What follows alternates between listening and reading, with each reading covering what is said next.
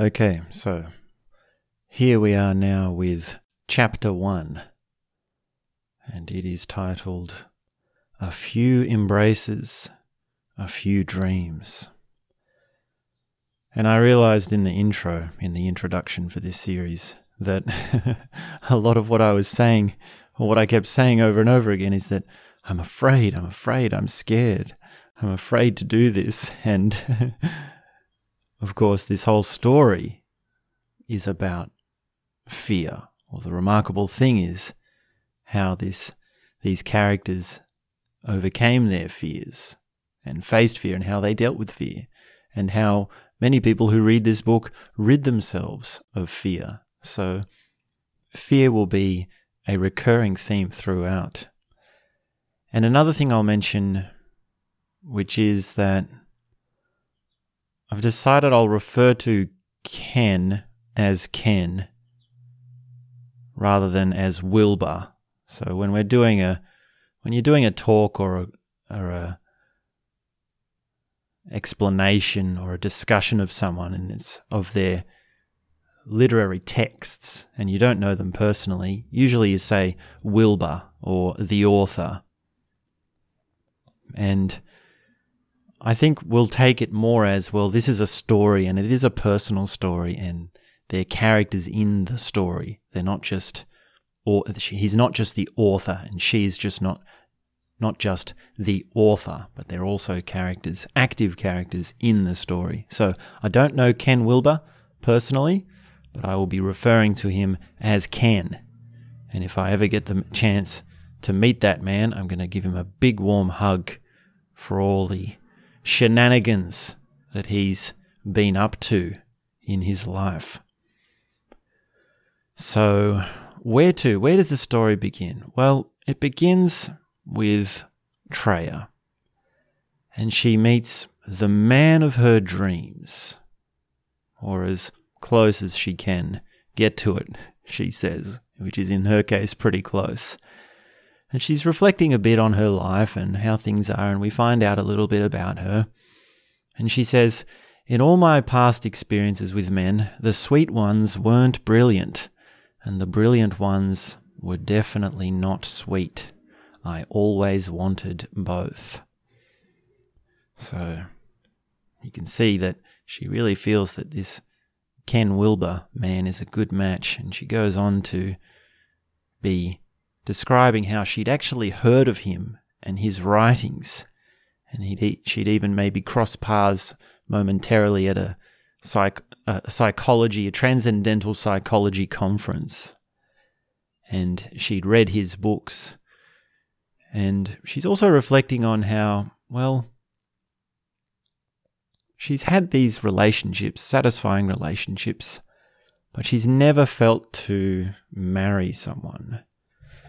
And she says, "I wondered if I was afraid, or too much a perfectionist, or too much an idealist, or simply hopelessly neurotic." And at this stage, she's been about 2 years without having any sort of relationship at all, and had really resigned herself to the fact that, well, maybe she'll just be alone. And her backstory is she's done a bunch of things. She's worked in environmental work, she's done skiing, she's done a sort of odd job, she's also done teaching of skiing, and she's done some involvement in unconventional centres and worked around a few things here and there, and she's done a bit of a degree, and her interest is in, well, psychology and the environment and these sorts of things. And she keeps on talking about Wilbur, Ken, and the more she does, the more it comes out that she really believes he's someone quite brilliant. And the quote that she includes here is that he's the long-sought Einstein of consciousness research. So that gives you a bit of an idea of how she feels about him. And it's not just her, but it's a real culture. There's a real following around Ken Wilber and his work, even in these early years. And Ken, on the other hand, we find out a little bit about him too, because he's got these two friends that he's living with, and they sort of say, hey, there's this great match there's this great woman that you should start dating. She's perfect for you. And he's sort of taken aback a bit because, they're a couple and he's friends with both of them. And it's always sort of like, well, the guy will introduce someone, but the girl will say, oh no, she's not right for you because she's not good looking enough. But then again, neither are you. But then the girl will, the lady will think of something, and the guy will say, no, she's not right for you because she's not smart enough. But then again, neither are you. So it's very funny how they're sort of trying to find someone for Ken. They're trying to be the matchmaking couple for the third wheel. And every time they disagree, but then comes along someone who they're both talking about and they both agree. So Ken goes, whoa, who could this be? And he thinks, if she's so great, why wasn't somebody with her? And still, he's quite skeptical about the whole thing. And he's very much, at this stage, he says this about dating, quote, I loathe this whole dating routine. It was right up there with root canal. So what was so wrong with dying alone, miserable and wretched beats dating. End quote. And I can definitely relate to that. Big time. Because dating, well, it just sucks, doesn't it?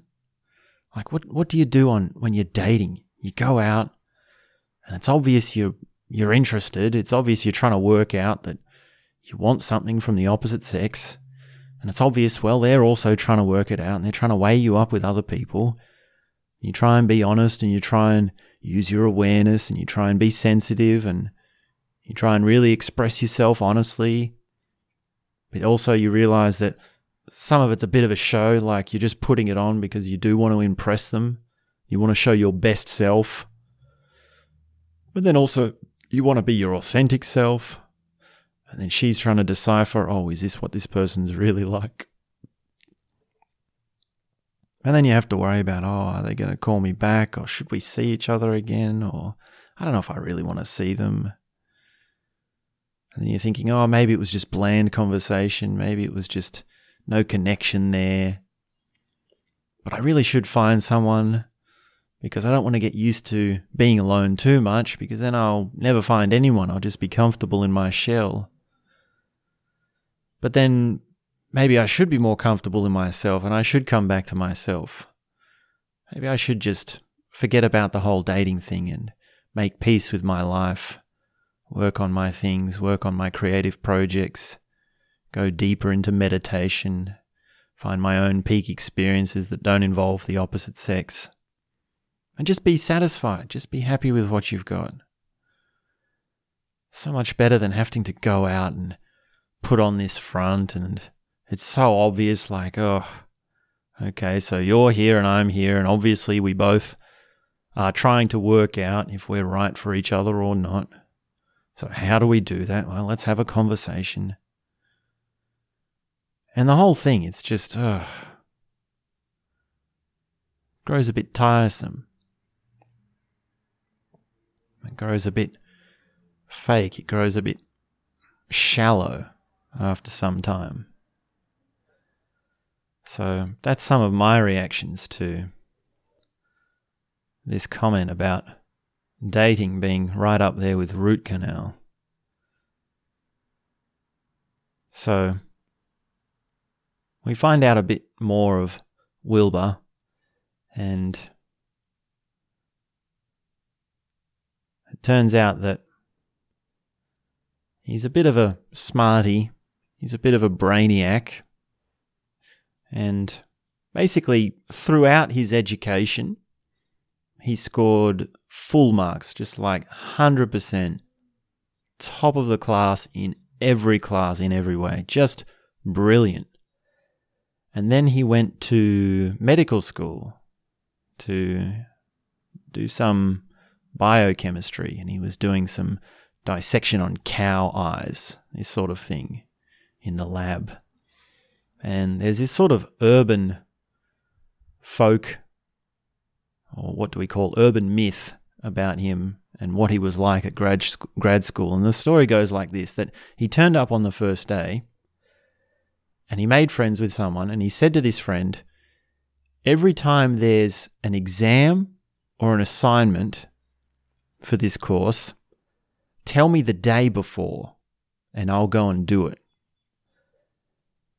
And he did that, and he had this friend who was just notifying him, and then he skipped out of all the lectures, all of the tutes, everything, and he went to study, religion and mysticism and psychology and transcendental meditation. And while he was doing all that, he was still actually keeping up with the course. He was actually still managing to do top marks. So that gives you a bit of an idea of just how smart this guy is, just how much of a brainiac he is. And he also says that the reason he was doing this was because he'd grown a little bit tired of the science paradigm.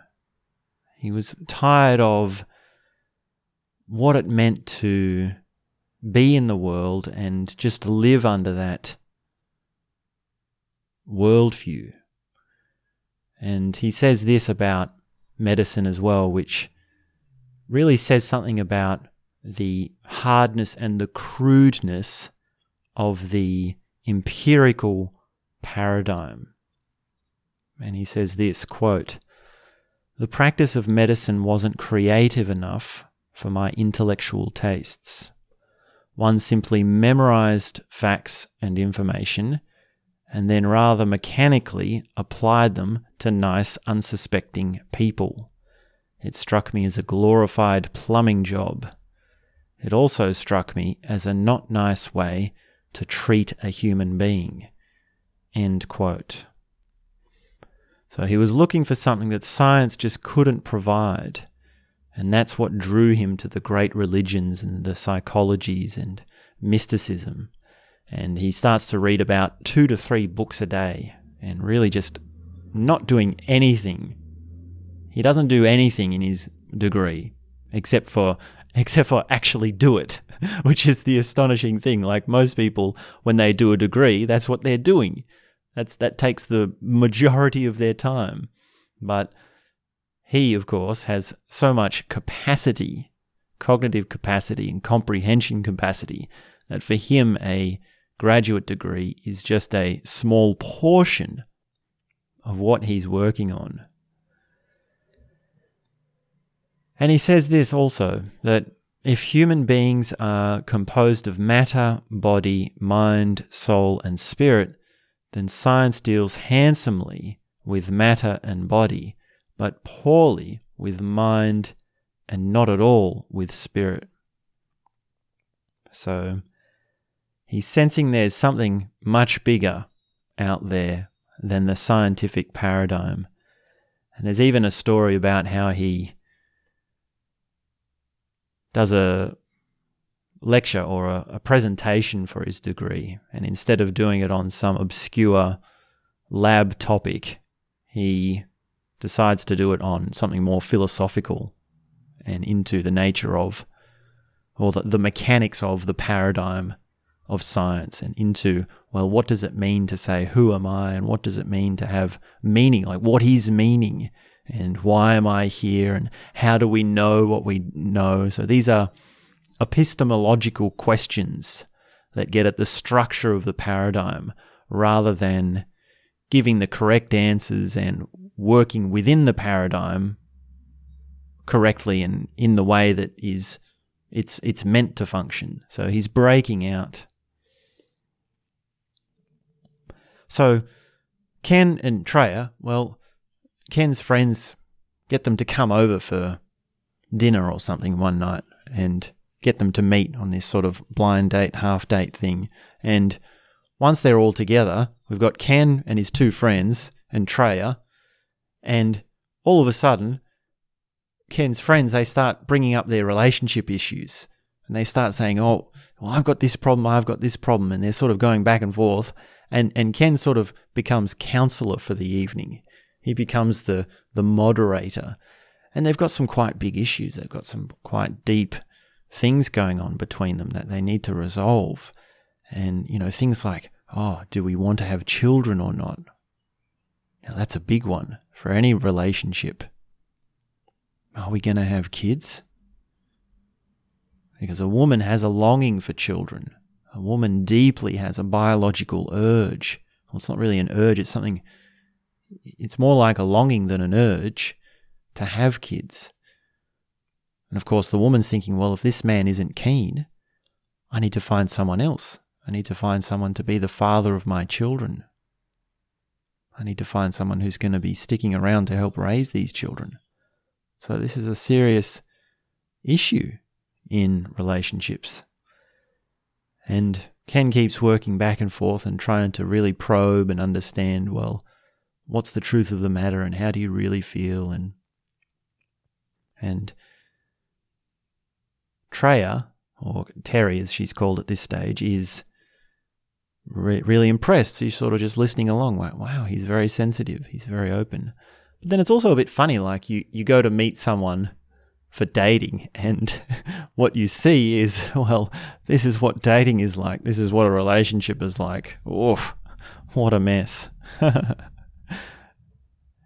But the night wears on, and they don't get to talk much. But what does happen is Ken puts his arm around Treya. And that's where this phrase comes from, love at first touch. And Treya had said, well, one of them, I don't know if it was Treya or Ken, but they had said it's not going to be love at first sight because he's got this big bald head. So that was very funny. No love at first sight, but love at first touch. So they're in the kitchen. Ken puts his arm around her, and for just a moment, she gives in.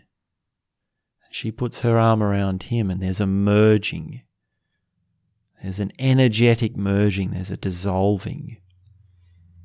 And this is what Ken says about that moment. Quote, I remember thinking, oh great, it's 4 a.m. and I have some sort of weird mystical experience right in the kitchen of one of my best friends, merely by touching a woman I've never met before. This is not going to be easy to explain. End quote. And they part ways that evening without really having said much, because the other couple have taken up all the time. And that night, Ken recognizes as he lays in bed a series of subtle energy currents running through his body. Now, energy is one of those things that it's a little bit tricky to talk about sometimes. And really, that's the whole... It's one of the tricks of clearly speaking about meditative processes, which is how you talk about energy and the energy body and what is happening. So here's what Ken Wilber says about this moment of energy currents running through his body. Quote, it felt very much like the so-called Kundalini energy, which in Eastern religions is said to be energy of spiritual awakening, an energy that lies dormant, asleep, until aroused by an appropriate person or event.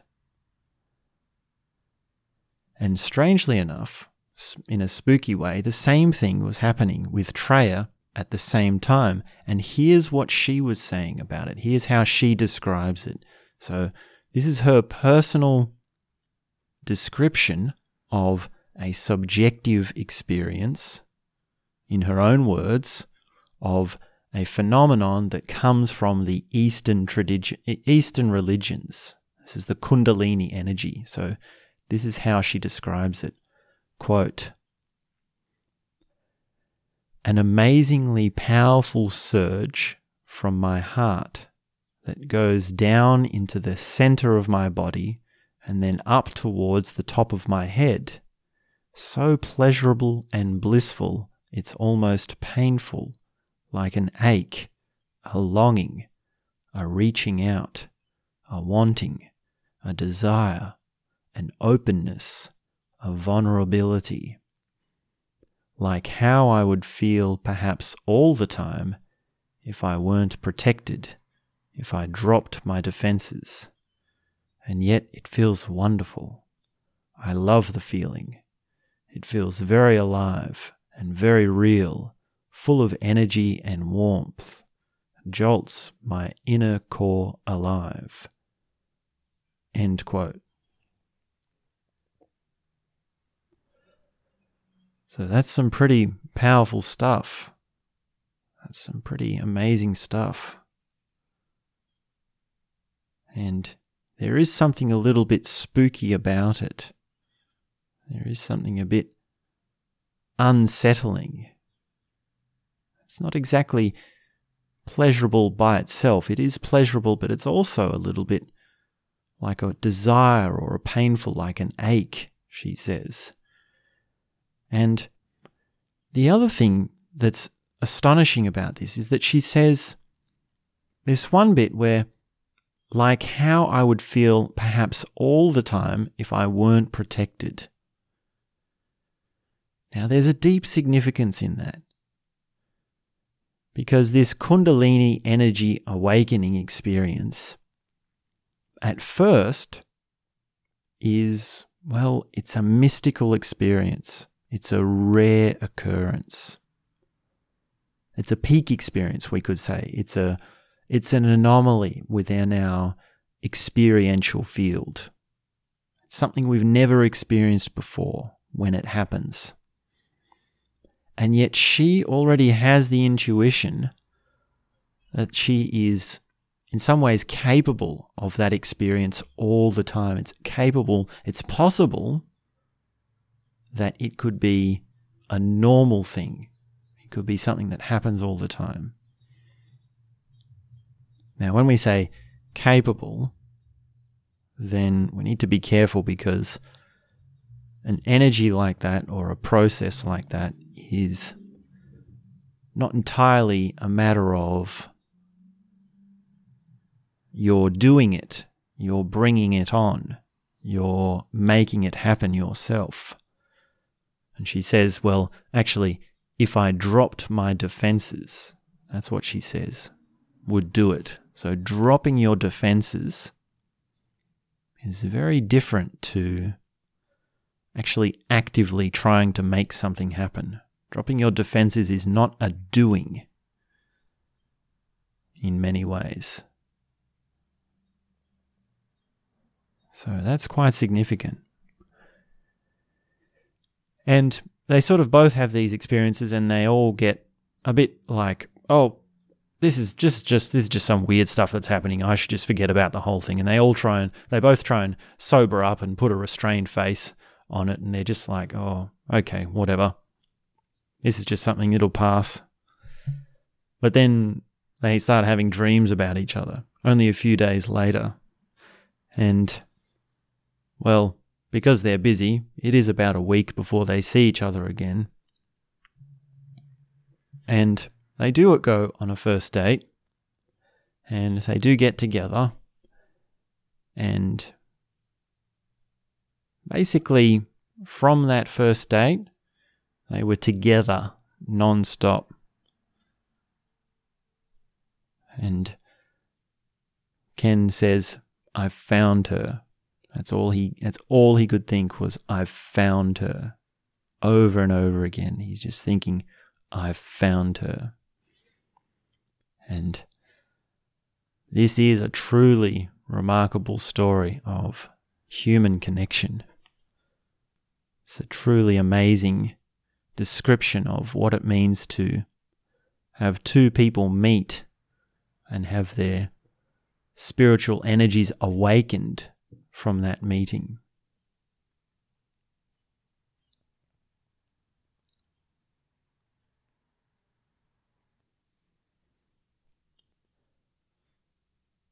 And I remember the first time I started reading this story, and I just thought, wow, like I was blown away by this.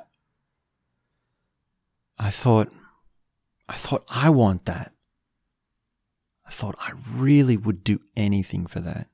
That is just so out of this world, so intimate, so deep to the core. To meet someone like that and connect with someone like that.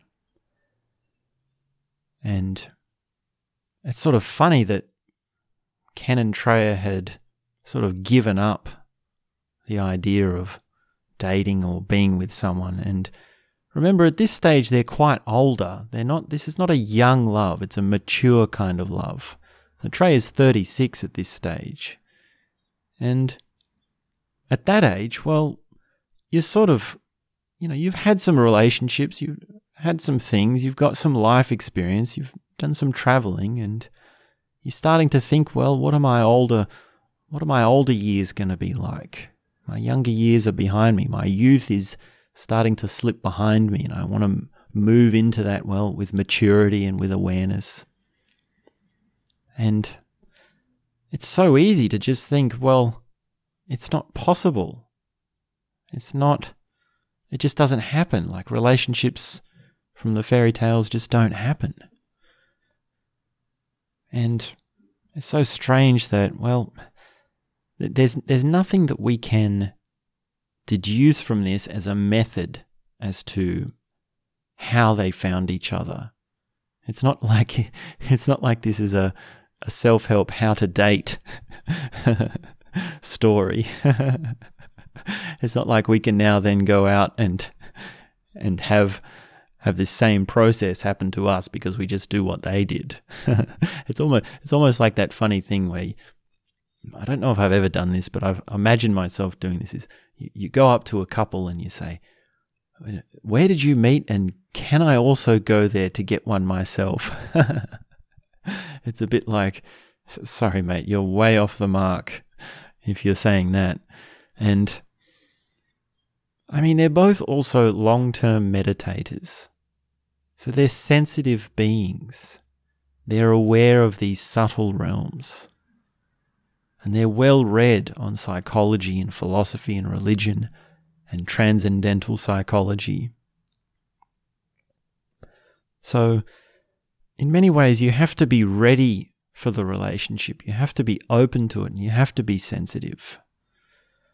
To live in the energy body and to be aware of it when it does awaken, well, that takes practice. That takes a certain amount of development. And that's the harsh truth. That's the harsh reality. Well, it's not a harsh reality. I don't know. I mean, I don't know if it's a harsh reality. It's a truth that can't be sidestepped, which is that you have to be aware to get the benefits of what awareness brings, as simple as that sounds.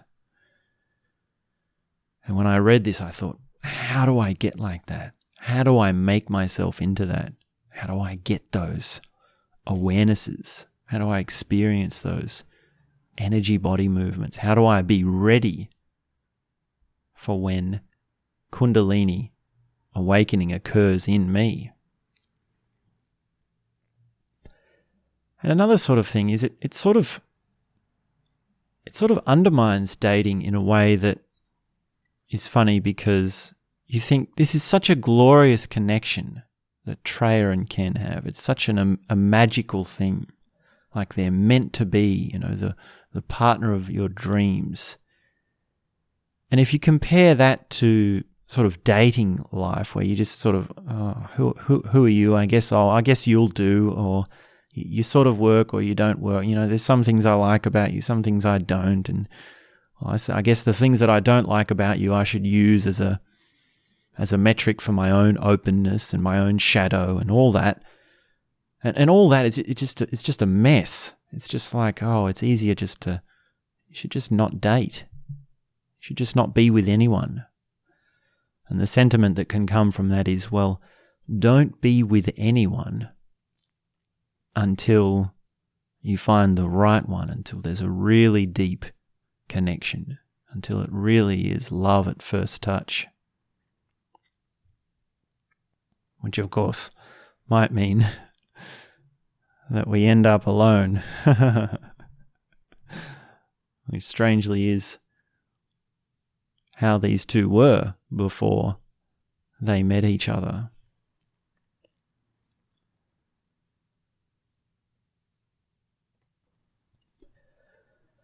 So Treya tells her family and her friends, and they go around and meeting each other's friends and sort of open themselves up to each other's social circles. And Treya says that she's not afraid of making a fool of herself, because she's never raved about a man in her life, but this one she's just raving about. And they're basically always together, non-stop, and they're always holding hands. And there's this funny thing of like couples where public displays of affection, they can be a bit like when you have certain couples, they sort of try and hide it. Like, oh, don't kiss in front of the kids, or don't kiss in public, this sort of thing. And that's okay. Some people like to keep it private. Some people are feeling a bit funny about it. But then there's other times when the couples, they're just together and they don't care. It's not on them about how they feel, or if they feel. It's not on them to feel awkward about the public displays of affection, because they don't feel awkward. It's whoever sees it, well, they can feel awkward if they want. And I've known a couple of people in my life. I've known this is common in couples where they are so madly into each other that they don't care what anyone else sees. They don't care what anyone else is thinking or what they say. And that's why it's so revealing that Treya says she doesn't mind making a fool of herself. That really does sum it up. There's no trying to look smart. There's no trying to look any of that. None of that. It's just, you just know it. You know it right down to your bones. And it's not a knowing of the mind, it's a knowing of the heart. It's a knowing of your energies. It's a connecting on all levels, on body, mind, soul, and spirit. So, 10 days after their first date, they were engaged to be married. And yes, it's quick. But the story goes that Ken sort of asked her to marry him, and she just sort of said like, oh, well, if you didn't ask me, I was just going to ask you. Something like that. It's a very funny sort of engagement. And from then on, they're together. And this chapter ends with them in a cute little cabin in the woods, in nature, in a place that is well familiar to Treya, and there are birds and trees and mountains and rivers all around. And they're just having some quiet time together in front of the fireplace in a cozy little cabin. And there's this one little scene at the end of this chapter, and it's very short, but I'll read it to you.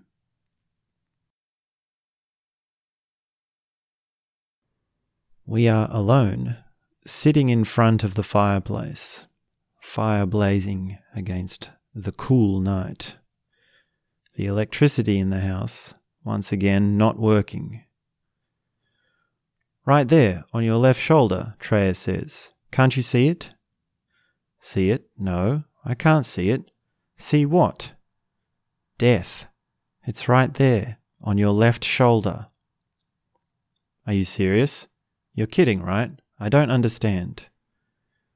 We were talking about how death is a great teacher, and suddenly, on your left shoulder, I saw this dark but powerful figure. It's death, I'm sure.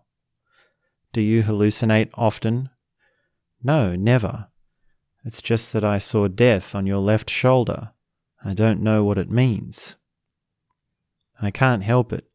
I look at my left shoulder. I don't see anything.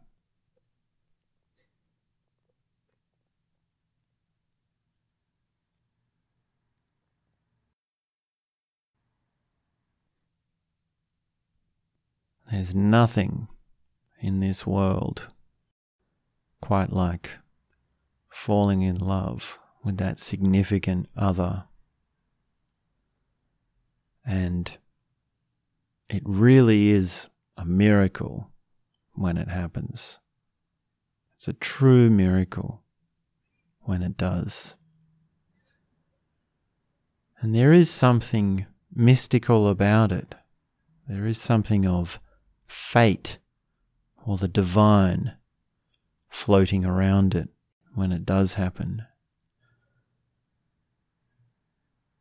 And to be reminded of it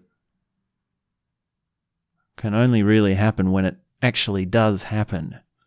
Us as spectators from the outside, we can only imagine, we can only hope for that experience.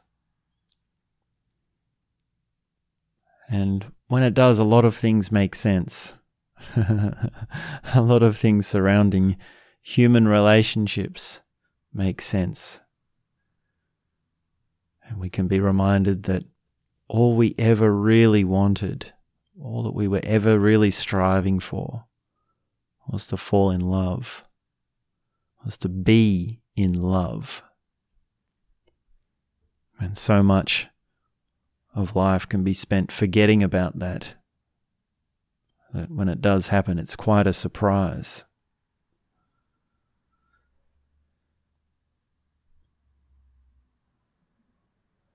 So that's a few embraces, a few dreams.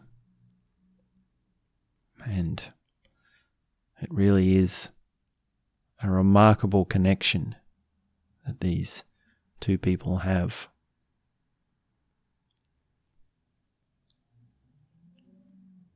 And that's all I have to say for now.